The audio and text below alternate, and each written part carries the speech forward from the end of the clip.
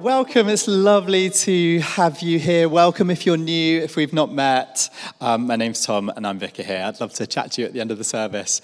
And today is Vision Sunday, as Helena said. And on Vision Sunday, we just really ask God the question, what are your priorities for us right now? Of all the things we could be doing, actually, what do you want us to be doing? It's a little bit like if you've had an experience of being in work, feeling overwhelmed with all that you could be doing. And then you've got a really great line manager or a really good boss who just says, don't worry about that, don't worry about that. That is the thing that you should focus on. That is your priority.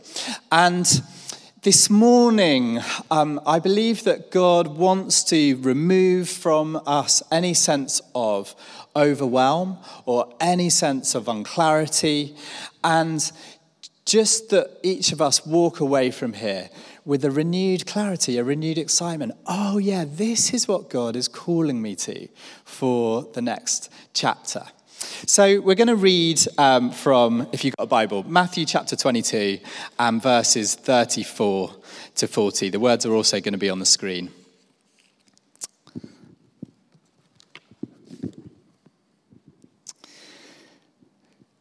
It says this, hearing that Jesus had silenced the Sadducees, the Pharisees got together. One of them, an expert in the law, tested him with this question. Teacher, which is the greatest commandment in the law? Jesus replied, love the Lord your God with all of your heart, all of your soul, and all of your mind. This is the first and greatest commandment. And the second is like it. Love your neighbor as you love yourself. All of the law and the prophets hang on these two commandments. So this expert in the religious law asked this question to Jesus, of all of God's instructions and commandments, which one is the most important? You know, of all of the 613 commandments in the Torah, which one should we prioritize? And it was a question really to test Jesus, because whatever answer he gave, he would be distancing himself from the Jewish camps who thought something else was a priority. But Jesus didn't dodge the question. Instead, he reached right back to Deuteronomy chapter 6, to one of the most well-known verses for the Jews. They recited this verse twice a day. They had this verse inscribed on the doorposts of their houses, and it's called the Shema. It says, you are to love the Lord your God with all of your heart, with all of your soul, and with all of your thinking. Jesus said, this is the first and greatest commandment. Just let that sink in for a moment. Of all of the competing priorities in your life, there is one priority which trumps all of them. The priority to grow more and more and more in love with God. Your greatest challenge, it's not to achieve, it's not to be successful, it's not even to be a great parent or partner, to run a great church. That's not your greatest challenge. Your greatest challenge is to love God with everything that you have. And our greatest challenge as a church, it's not to see every person in our community come to know how much God passionately loves them. It's not to meet every need, to wipe away every tear, to fight every injustice. Amazing as each of these things are. Our greatest challenge and our greatest priority is to learn together what it means to love and to be loved by God.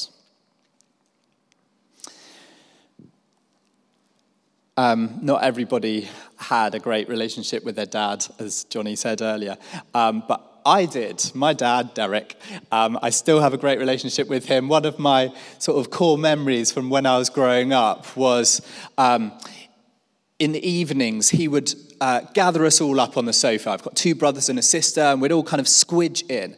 And he would tell us these fantasy made-up stories. They were called Timmy Wrigglebottom stories. I have no idea where Timmy Wrigglebottom came from, but Timmy was always getting into scrapes and troubles and mischief. There was always some jeopardy and danger. We would always end up kind of in fits of laughter. And that, to me, is this sort of core memory of what it means to be secure and safe and most at home in the intimate, loving presence of my dad, just leaning back into his arms. And this is the image of what it means to love God with everything that we've got, to be more and more at home in his presence, this place of safety, whatever else is going on in our lives. I love what Jesus said in John 15. He said, as the Father has loved me, so I love you. Now make yourself at home in my love. And this is our greatest priority. And you may be thinking, well, how do I set my life up in such a way that loving God and being loved by him is my number one priority? And that's not a question that I can answer for you. Each of us are different. We're at different stages of life. But there is one really important question that each of us must kind of honestly ask ourselves.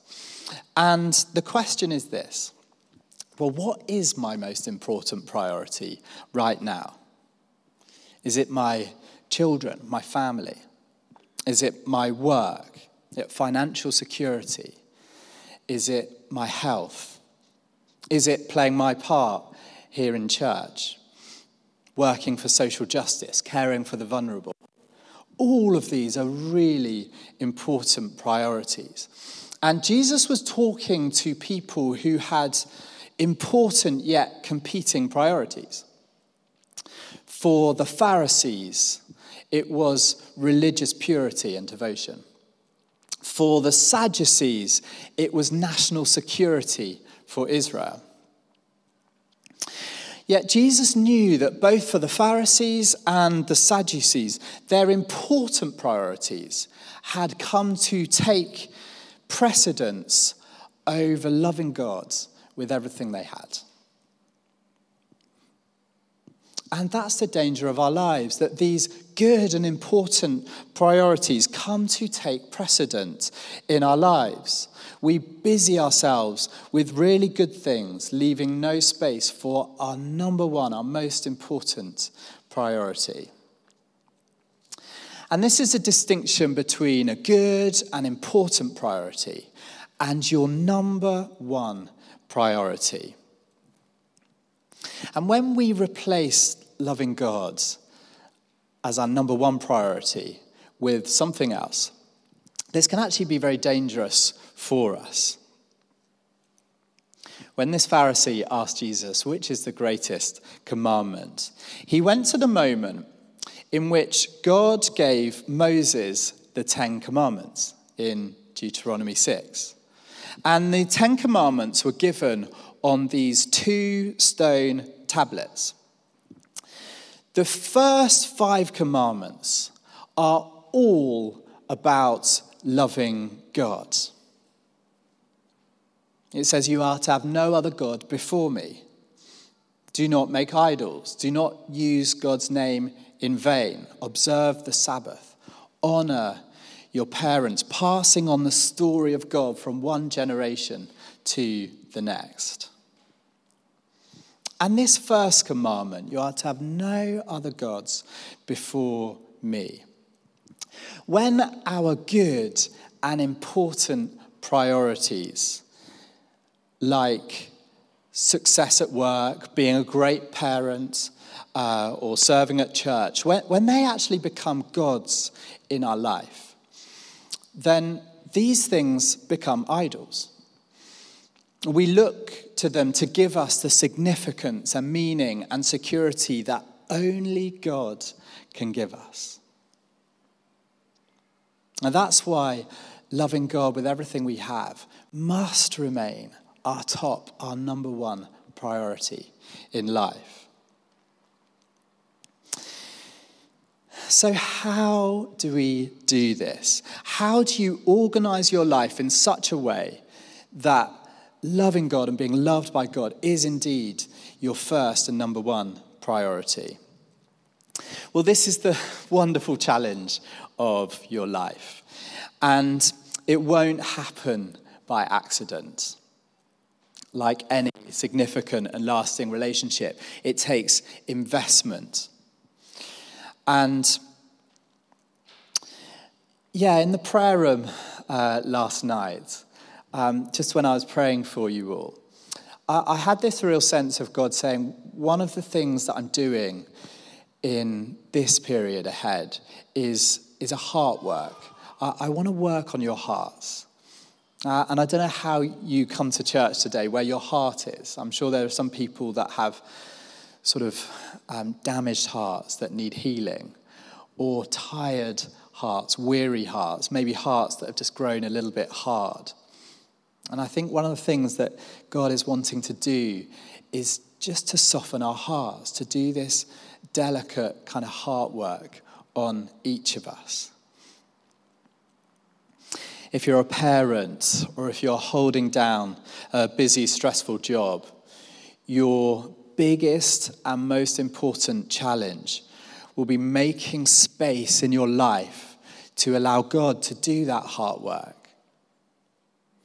And making space, whether that's putting worship music on in your car, whether it's getting up half an hour earlier to sit in your favorite chair with your favorite coffee and just to rest in God's presence, reading his word.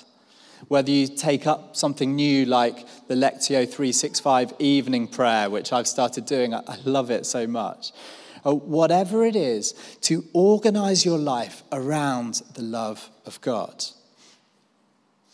And this is why I think our groups are so important. These small groups of people where we get together once a fortnight, we pray for one another, and we're there to encourage one another and support one another in this process of becoming those who are more and more in love with God.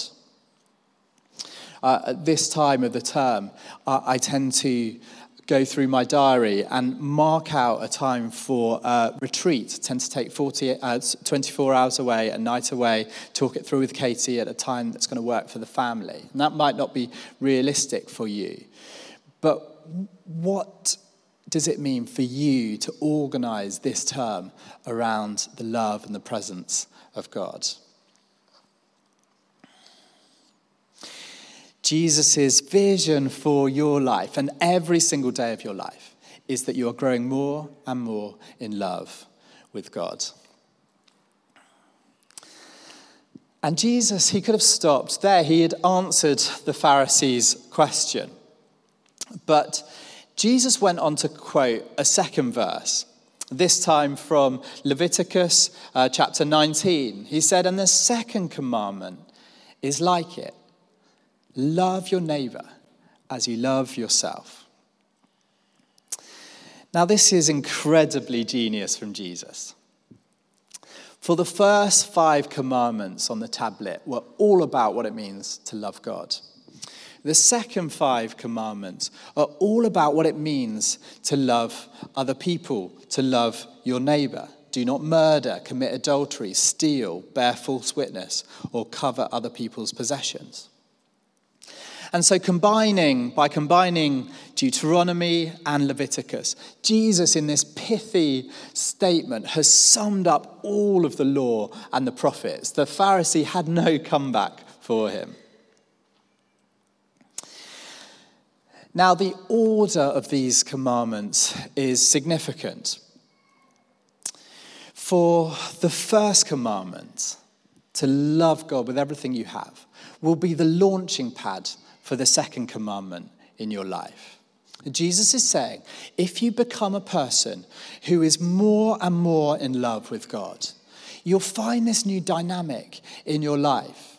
You'll find this new care and concern and compassion for the people around you. You'll be moved by what's going on in other people's lives.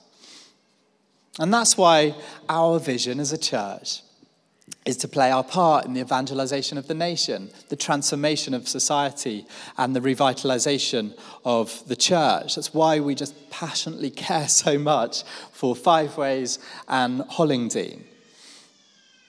Somebody scribbled a verse in the prayer room last night from Hebrews 10, which says this: "Let us think of ways to motivate one another to acts of love and good works."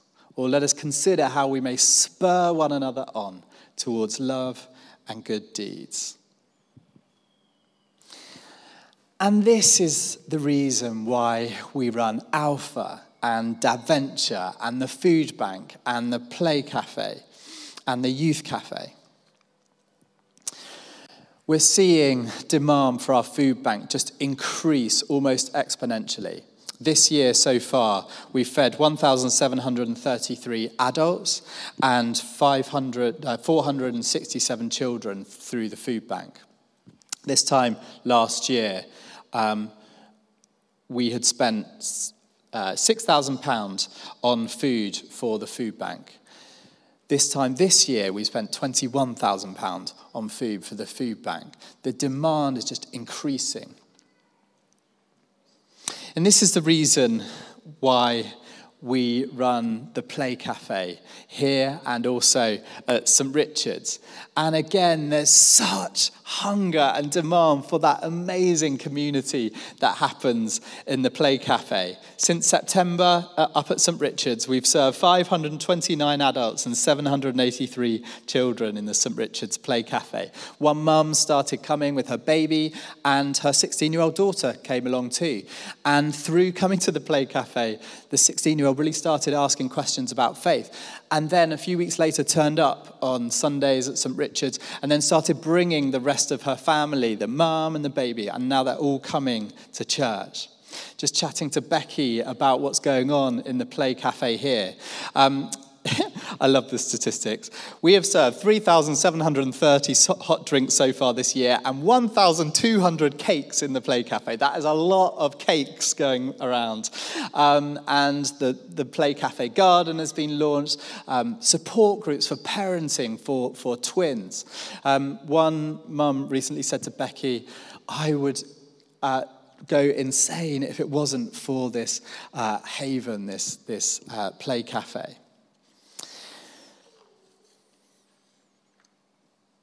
And this is the reason why we run the Youth Cafe, as Helena said.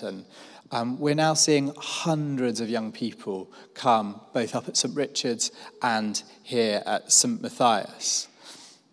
There was a Year 7 girl who came along to one of these groups, incredibly shy, very difficult to engage with. And then one of our team managed to just gently sort of coax her out of herself through making jewelry together. And they struck up this little sort of conversation, and they started talking about faith and prayer. And so she started coming on Friday nights. And her mum recently emailed saying she always comes home happy. And I think this is really great what you do. Is there any way I can contribute to this wonderful youth club? And this is the reason why this term here at St. Matthias, we're going to be welcoming hundreds of people to the pub quiz, which is happening not this coming Friday, but next Friday, to raise money for the food bank and the Play Cafe, but also just to have an incredibly fun evening to talk about Alpha, which is starting the following week. We've got a school disco coming up. We've got our Christmas services. Hundreds and hundreds of people. But we want every single one of them to feel like they're being welcomed home, that this is a place of heart for them. As Helena said, we would love for you to join one of our teams and play your part in loving our city.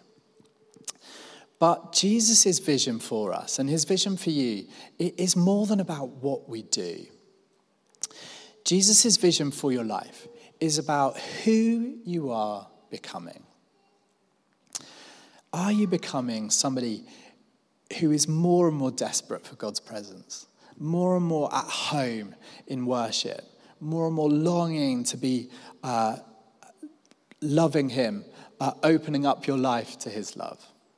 And are you becoming somebody who has more and more heart for the people around you, and just sees yourself being drawn outwards?